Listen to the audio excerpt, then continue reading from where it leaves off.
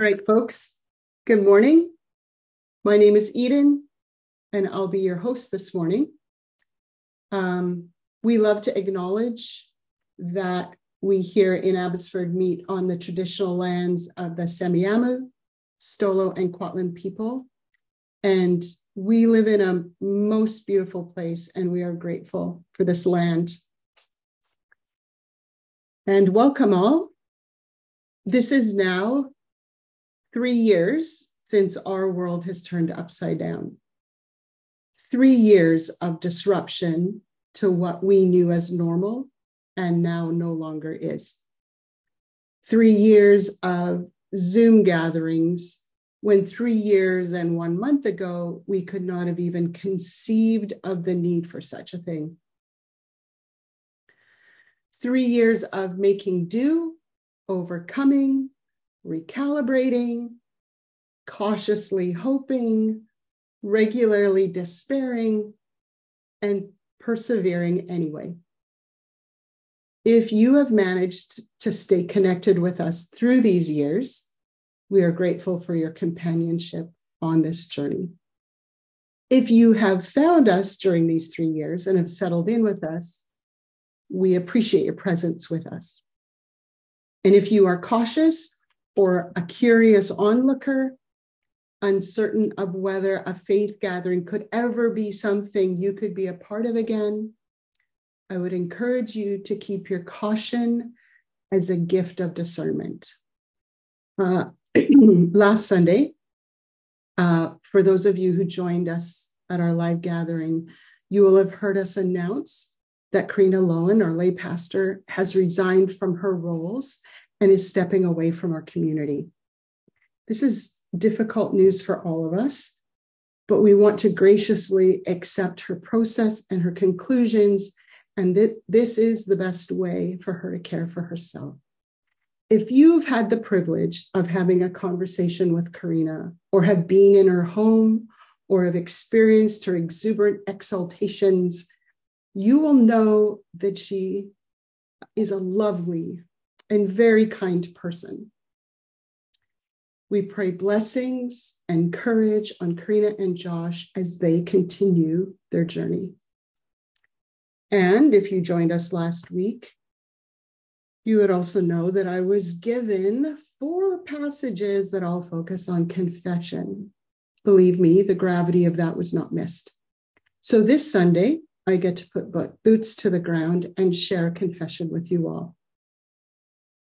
But first, I need to mention that what I'm about to say may trigger some, especially if you are affected by talk of a sexual offender in relation to the church. And as a caveat to my and Sarah's apologies, I need you to know that I will mention the individual's name, but it will not be included in the recorded podcast or the video for our private Facebook group, which is really not just in-house or that private. Our apologies are about our process and allowing him to be part of our gathering. So as a kindness to his family, who has already experienced an enormous amount of shame being heaped on them, we will not include his name in our recordings. We mentioned this for your clarity and understanding in our process. At our live gatherings in February, there was an individual who, with my and Sarah's approval, joined our worship team by playing an instrument, has completed a sentence after being found guilty of a sexual offense. He was invited to play by someone other than Sarah and me, but we were asked if that would be okay, and we said yes. We gave our consent without the approval of the steering team, choosing haste over process.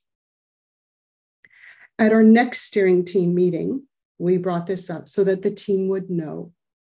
Afterwards, the Lowens raised a grave concern about the process of this decision, and in response, Sarah and I both wrote letters of apology to the team and included specific apologies to those most affected by our getting the process back to front and our haste in doing it. We are entirely accountable and responsible for overlooking the need to bring the request to the steering team before approving the request. As well, we have backtracked on our invitation to this individual, having met with skilled and knowledgeable people who cautioned us to move slowly and have a robust process to work through before even considering this individual's participation in our community. He was not left on his own and was also with a trusted person, to be clear. But nonetheless, our error in judgment is now apparent to you all. We understand that this can be unsettling and upsetting, especially if you have any history of abuse. And we want to sincerely apologize for causing you distress by this disclosure and by our naive actions. And as this is being read for our Zoom gathering, we want to let you know that this individual has not and is not ever part of our Zoom gatherings. Our sincere apologies for the harm we have caused and the impact this may have on you. Thank you. I'm going to pass it over to Sarah now, and she's going to lead us in a Lent focus. Before I get to that, this last couple of weeks has felt a bit wilderness-like for me, which is fitting for Lent, but not at all comfortable. Before I talk about today's colour for Lent, I want to add my apology to the one that Eden has just given in relation to our too hasty decision to let this person play in the band last month when we hadn't done the appropriate checks to consider the safety of our congregation. I am sorry for my part in that. I didn't listen to my gut that said hold and check, and that was my error. My desire to be inclusive overtook my requirement as a leader to be protective, and for that I am very sorry. We have backtracked, like Eden said, and removed permission that we gave. But because that person played in public, we felt like it was important that our apology was in public as well. I'm very sorry to everyone whom this has hurt, truly. I'm also sorry that I will not be here to say this again live next week. I'm away on holiday, but hopefully someone from our team will just read this apology for me. Bringing things to light is important. Appropriate processes and levels of accountability are important because leading a church is really complicated, and we really want to do it well. So please, if you see something we're missing, would you please tell us? But would you please tell us gently, and perhaps wait until Monday, because Sundays are a deal on their own. So yeah, that's all I've got on that. I'm sorry for how we got that wrong. And hopefully we can try and make it right. So transition to the colour for today, which is yellow, and the concept, which is light, which, given the bringing to light thing we've just done, kind of fits too. Jesus declares, I am the light of the world. So what does that mean exactly? Well, light isn't only something we see, it's also something that makes it possible to see everything else.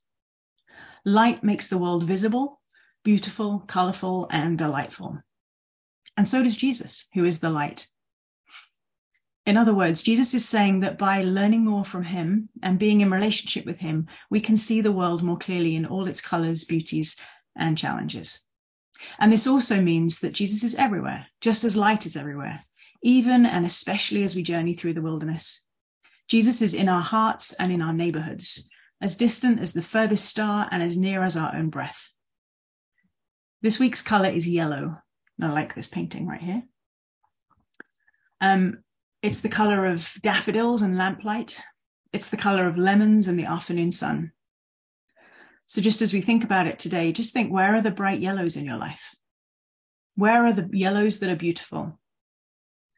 Where do you long for them? Where is the light of the world most needed right now?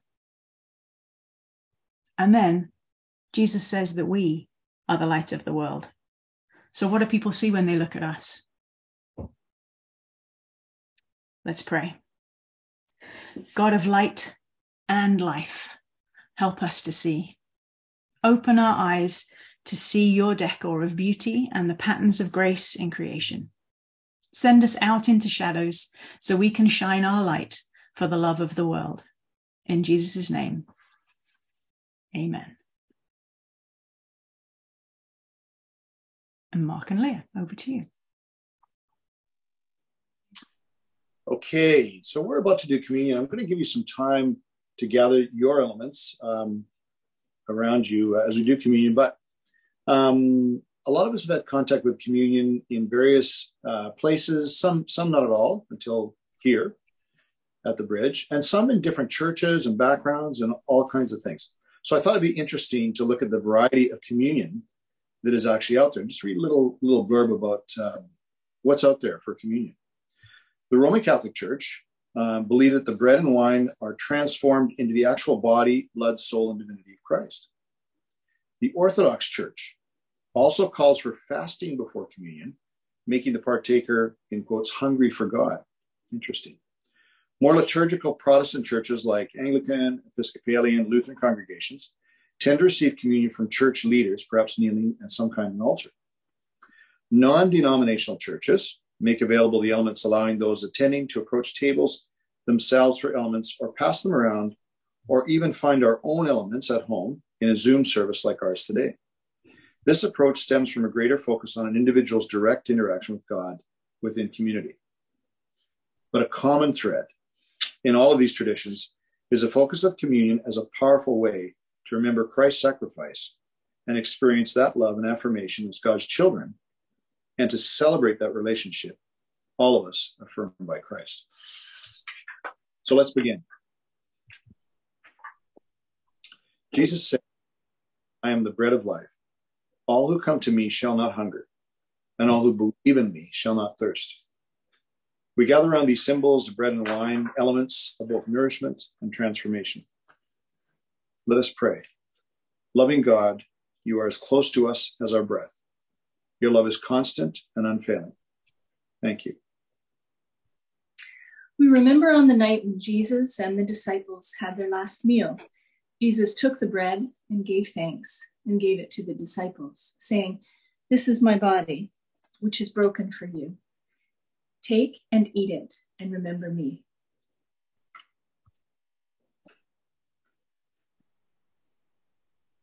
In the same way, he took the cup,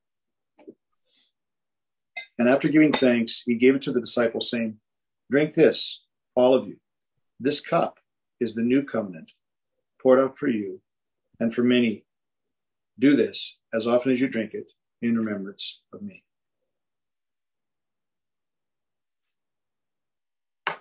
In the symbol of the cup, we participate in the new life Christ brings. Let us pray. We give thanks, loving God, that you have refreshed us at your table. Strengthen our faith. Increase our love for one another. May we all go out into the world to plant seeds of transformation, affirmation, and hope. Amen. Amen. Mark, could you please pray for Sarah? Yes. Lord, we thank you for the opportunity once again to gather around and you and listen to your word and the things that are encouraging to us. We would just pray for Sarah today as she walks along beside us for the message of nurture and love and affirmation that she brings to us today.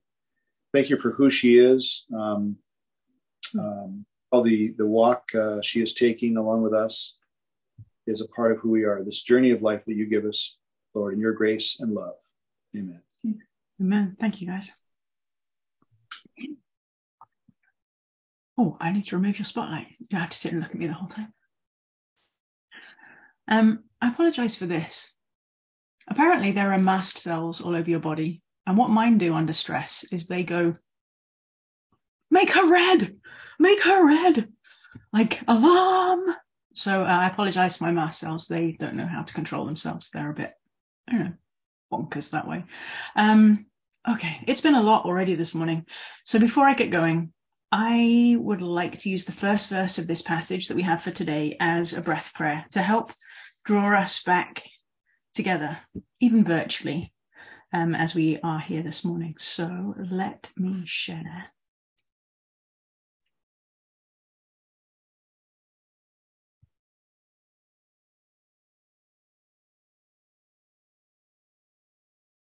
These slides. So the blue, we're going to say on the in-breath, the green on the out-breath. So the whole verse is, by this we know that we abide in God and God in us, because God has given us God's own Spirit. We've talked about some heavy things this morning. So let's do just a little bit of centering ourselves in the here and now. If you are comfortable to do so, and it's safe enough to do so, obviously if you're listening to this while you're driving, this does not apply to you. It might be good to close your eyes right now. Let's ground ourselves, literally. If you can, put your feet flat on the floor. If you're wearing shoes, you might even want to remove them. Feel the floor beneath you. It is solid. It may be hard, like wood or tile. It may be soft, like carpet. But either way, it is predictable. It is here. You are here.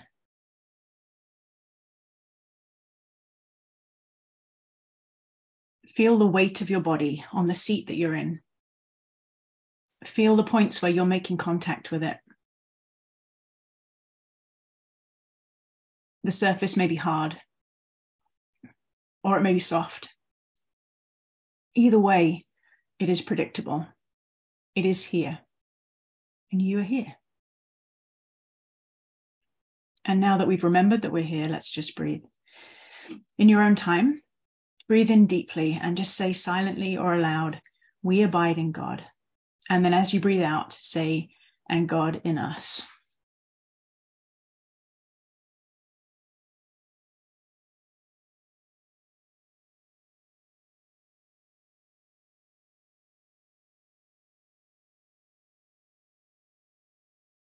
Just repeat that 3 times in your own time.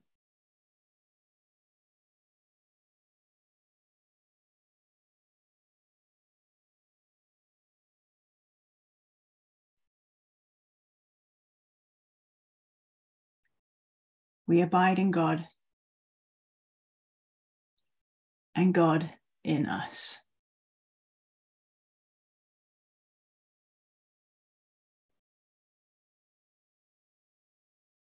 And then just let your breathing go back to normal. Make yourself comfortable. And if that's all that you get from today, that's great. But I want to see if there's anything else we can grab from this passage. We're going to read one of the passages from the lectionary selection given to us by Wilda Gaffney in the lectionary for the whole church, the women's lectionary for the whole church. And I want to read it and have us listen for what shimmers. See what jumps out at it for you. It could be a word, or it could be a phrase, or a whole verse even. I'll put it on the screen and I will do my best to read it slowly. I'm not very good at that, but I'll try. So this is Wilda Gaffney's version of 1 John 4, 13 to 21. By this we know. Hold on. There we go. By this we know that we abide in God and God in us, because God has given us God's own Spirit. And we have seen and so testify that the Father has sent the Son of God as the Saviour of the world. God abides in those who confess that Jesus is the Son of God, and they abide in God. So we have known and have believed the love that God has for us. God is love, and those who abide in love abide in God, and God abides in them. Love has been perfected among us, in order that we may have boldness on the day of judgment, because as God is, so are we in this world. There is no fear in love. Rather, perfect love casts out fear. For fear relates to punishment, and whoever fears has not reached perfection in love. We love because God first loved us. If someone says, I love God, but hates their sister or brother, they are a liar. For those who do not love a sister or brother whom they have seen cannot love God whom they have not seen. The commandment we have from God is this: those who love God must love their sisters and brothers also. So I'm curious, did anything jump out at you? If so, you might just want to drop that word in the chat or that phrase, and while you're thinking about that and dropping things in, I'm going to read it again. By this we know that we abide in God and God in us, because God has given us God's own Spirit. And we have seen and so testify that the Father has sent the Son of God as the Savior of the world. God abides in those who confess that Jesus is the Son of God, and they abide in God. So we have known and have believed the love that God has for us. God is love, and those who abide in love abide in God, and God abides in them. Love has been perfected among us, in order that we may have boldness on the day of judgment, because as God is, so are we in this world. There is no fear in love. Rather, perfect love casts out fear. For fear relates to punishment, and whoever fears has not reached perfection in love. We love because God first loved us. If someone says, I love God, and hates their sister or brother, they are a liar. For those who do not love a sister or brother whom they have seen cannot love God whom they have not seen. The commandment we have from God is this: those who love God must love their sisters and brothers also. So there's a few things in the chat. There is no fear in love, and much curiosity around love has been perfected among us. And we have believed the love that God has for us. Yeah, keep dropping those in. And I'm going to tell you, there are a million different things we could pull out of this passage. I'm sure you picked up different things to me. I'm sure different things were like, ooh, to you. Because we all bring ourselves to anything that we read. And that's true of the Bible too. Our personal history, our culture, our contextual lenses enable us to see and understand things differently. There isn't one true or flat reading of this or any other passage of the Bible. So these are my lenses that I'll let you look through today. My eyesight is such that if I actually let you look through my glasses, it would feel very disorienting. And my reading of this may feel disorienting to you too. And that's okay, because we all see things differently. So let me just talk about what shimmered for me as I read and then reread it and reread it and reread it. And we can see and talk about what you saw later. So the shimmery bits for me were, if someone says, I love God, and hates their sister or brother, they are a liar. For those who do not love a sister or brother whom they have seen cannot love God whom they have not seen. Boom. Also, love has been perfected among us. That one was curious to me too. I was like, I'm sorry, what? How does what? And there is no fear in love. Rather, perfect love casts out fear.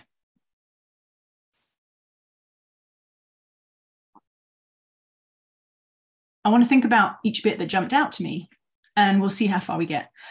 So first, verse 20, which is if someone says, I love God and hates their sister or brother, they are a liar. For those who do not love a sister or brother whom they have seen cannot love God whom they have not seen. Strong words from John there, hate and liar, right? We go, ooh, that's a strong word. Really? Hate? Really? Liar? But let's have a look at that. I cannot think of a way to love God without demonstrating that love in some way towards someone or something that God loves. Just try and think. Like, you can say, I love God, but if you're not demonstrating it in some way to something or someone, then is it really loving God, or is it just words? The strapline for the Bridge Church is loving God by loving what God loves. We started out with loving God, loving people, but I was just like, that's not big enough. Like, that leaves out a whole load of creation and the environment that is vital to us and the creation that deserves our love and care. When we say loving God by loving what God loves, we kind of expand that out to include people, but not just be people. Because if we're doing loving God, loving people, we can cut down a tree without even thinking about it. But if we're loving what God loves, then perhaps that expands that thing further. So loving God by loving what God loves is where we landed. The text seems to say in a backwards kind of a way that we love God by loving our sisters and brothers, right? If it's saying anybody who says I love God but doesn't is a liar, then if we're telling the truth, then we are loving them and then we're loving God. So that seems to be the kind of, is it negative language? Anyway, he does it backwards, but what if you turn it around and say it forwards, then we love God by loving our sisters and brothers. So who are they? Jesus has some fun things to say about that. When his actual mother and brothers come to talk to him, he seemingly dismisses them by saying, well, who are my mother and my brothers? And looking at the people around him, he says, these are my mother and my brothers, these people who do the will of God. He, in the Good Samaritan story, he lays out another way to look at who a brother is. And then there's the whole love your enemies, pray for those who persecute you thing. Jesus has some fun things to say about who our siblings are and how we love them. So who are your siblings? Is it the people in the room with you right now? Sure. Is it your biological family? Is it your neighbor? Is it your annoying neighbor who sits on the back deck smoking weed? Oh. Is it the person who gives you the most grief? Is it your annoying coworker? Is it the drag queen? Is it the so-called Christian person hating on the drag queen? Is it the person on the street? Is it the billionaire? Yes to all of the above and more. Given Jesus's broad dealings with people, it appears that all of them are our siblings, every single one. And that is not very comfortable, if we're honest. This week was Pi Day, 3.14 pi. It's about the math thing. However, it's also the United Church of Canada's day. They were the instigators of a thing called Pi Day in relation to the faith of the LGBTQIA2S people and their inclusion within the church. This is the day that they mark their intent to be public, which is the P, intentional, which is the I, and explicit, which is the E. It's their annual reminder of their affirmation of this beautifully diverse community of people. It's a good day to say it out loud again. And so I posted on Tuesday about Pi Day, and that post got a bunch more likes than usual, so it obviously resonated with many other people too. The Bridge is an inclusive and affirming church. I don't want to say that like we've arrived, because we are always learning, but I do want to say that being affirming, it feels to me, I feel like I had this picture this week of it like hammering a crampon into the side of a mountain. You know those things? You just like the metal thing that you attach your carabiner to. I've never climbed a mountain, I don't know, but I've heard. But you clip your thing in. And then, so our saying we are affirming is like hammering that crampon into the mountain. And then we'll keep climbing and we'll keep trying. But even if we fall back, we will remain anchored to this point. We will come back to this point and then climb again. To quote our website statement of affirmation, being inclusive means we overtly welcome the LGBTQ+ community. We believe in and celebrate the belovedness of those who identify as queer. This belonging includes blessing their marriages, supporting their families, and affording them the same freedoms to participate in all of church life as everyone enjoys. Being affirming means we believe their experience, perspectives, and influence as queer people are needed and welcomed here, because Jesus has welcomed all of us to God's table. We love our Creator, and by loving what our Creator loves, which includes the earth and all of her wonderful and diverse creation, which of course includes the queer community, because duh, like John said, if someone says, I love God, and hates, excludes, discriminates against, abuses their sister or brother, they are a liar. For those who do not love a sister or brother or sibling whom they have seen cannot love God whom they have not seen. in this community, saying this is a bit like preaching to the choir, because you guys are, most of you are here because we are affirming. Like, that's the reason that you've joined us.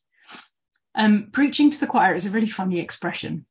I can't quote the person because I can't remember who said it, but I read that they said that it wasn't so much preaching to the choir, but teaching the choir to sing. And I want to take it another little bit further and say, I don't think it's actually about teaching to the choir so much, not about teaching the choir to sing so much as about teaching the choir to listen. As we learn to listen to each other and sing our own notes, then the harmony happens. Sunday mornings and small groups where we gather are for choir practice, where we learn to listen to each other, where we learn to trust our own voice, go for our own notes boldly, and then bravely add them to the mix so that we might make beautiful music together. And if any group is missing from that choir, then the sound is out of balance and lacking range and depth and beauty. When I was at school, I sang in this small group madrigal thing. I don't know what madrigal meant. Still don't got a clue. But anyway, it was a small group of people, we sang stuff. And I was also in the bigger school choir. But I went to an all-girls school. So there was a limit to our repertoire because we lacked the lower notes. Because our population, we were pretty light on tenors and basses. As an alto with a fairly big range, I occasionally got to sing a tenor line when the tune really needed it. But for the most part, we were a bunch of sopranos and altos, and that was that. We lacked the depth to be able to sing certain songs. We could do some things well, but not others. And the thing is, we need everyone. I cannot be a choir on my own. With clever recording, I could sing many parts. I could record them one on top of the other, but I could never perform that live. We can't do it on our own. We all need each other. We sound better together. There are musicians who play every instrument and layer them up and put out whole albums with only themselves playing, but they are never going to be able to tour without actually employing another musician to come and help them. We need more than one voice. We need more than one player. For me, affirming publicly, intentionally, and explicitly as a church was first about love, and second, about taking a stand against the harm that's been done and continues to be done by those who say they love God. For me, it was our kind of enough already, let's stop that right here moment. And I think that John is saying that if we hate, exclude, discriminate against a brother or sister or a sibling, we are missing something vital from the whole, and our love is not complete. And our love for God is not complete because we are missing someone. But who else is missing? Who are on the margins? Where are the margins? Who is out there on them? How can we make enough space for them to come in, or how can we go out? And actually, come to think of it, I'm not sure that direction or in and out is actually very helpful.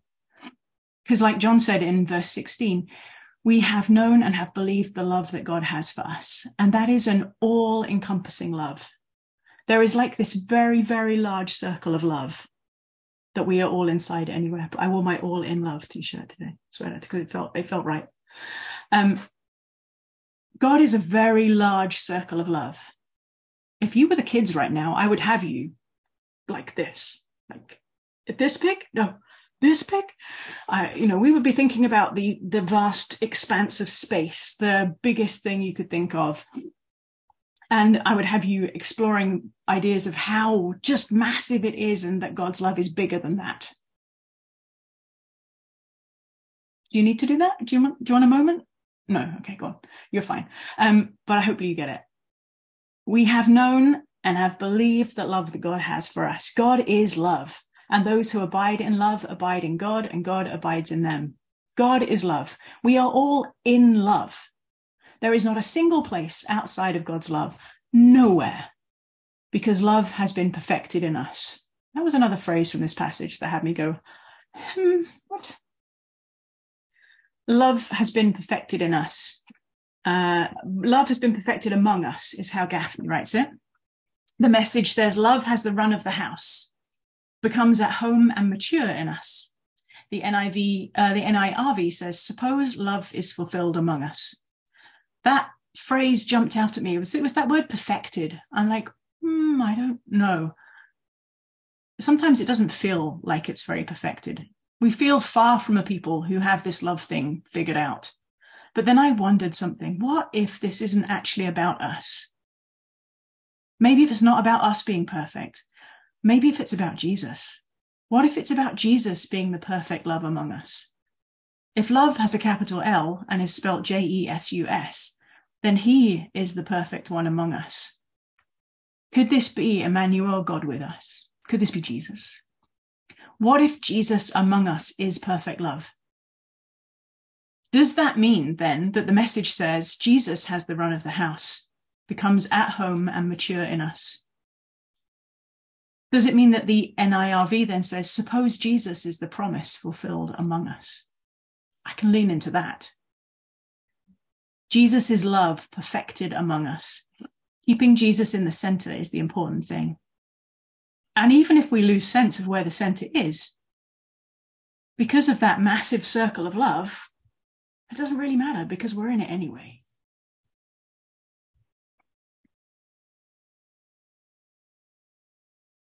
And then the last bit that jumped out to me was that there is no fear in love. For perfect love casts out fear. The message says, there is no room in love for fear.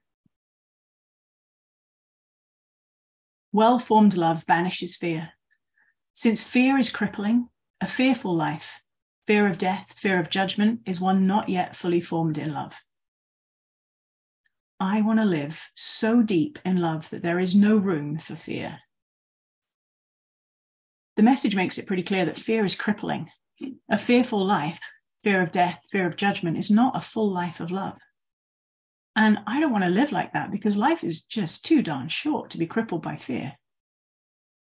I remember seeing camels in the desert that were hobbled, their front legs, bless them, like tied together so that they couldn't run.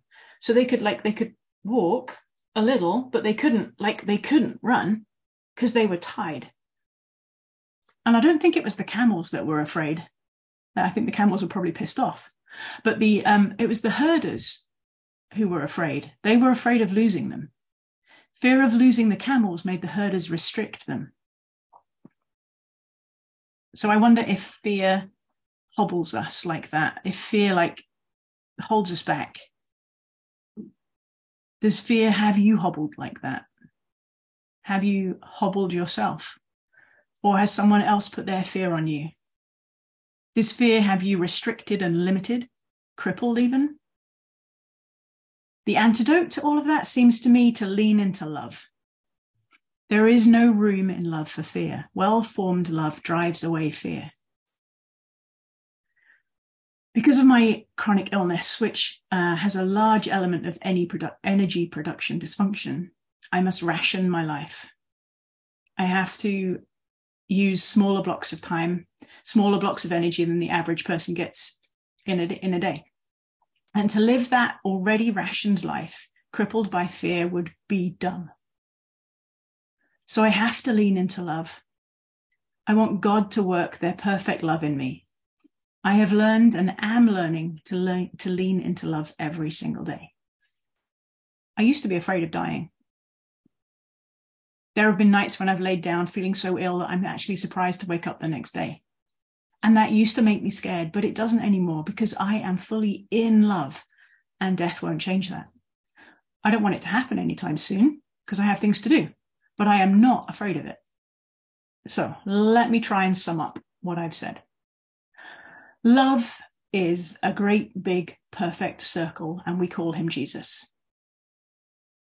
Jesus encourages us to love everyone, all our siblings, even the ones who say and do things that we think are stupid. And this is how we actually love God, by loving what and who they love. So lean into love and do not be afraid. You want to hear my summary one more time? Love is a great, big, perfect circle, and we call him Jesus. Jesus encourages us to love everyone, all our siblings, even the ones who say and do things that we think are stupid. And this is how we actually love God, by loving what and who they love. So lean into that love and do not be afraid. Before I stop, I want to share a version of the doxology with you. The one with words goes like this: Glory to the Father, and to the Son, and to the Holy Spirit, as it was in the beginning, is now, and ever shall be, world without end. Amen.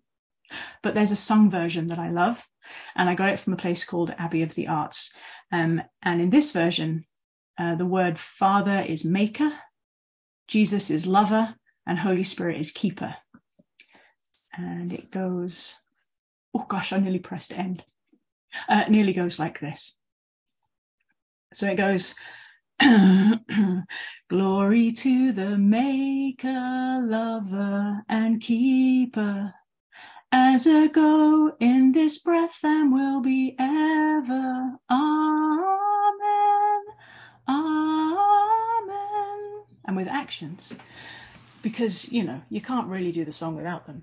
It says, glory to the maker, lover, and keeper, as ago in this breath and will be ever. Amen. Amen. Amen. I want to leave you guys with a blessing this morning. May the grace of our Heavenly Father, the camaraderie and presence of Jesus, and the sweet mercy of Holy Spirit abide with us all. Amen. Amen. And we have next Sunday is a live service. So if you are in the area, we would love to have you join us. If you're not in the area, we always have Zoom as well, and you're welcome to join us via Zoom.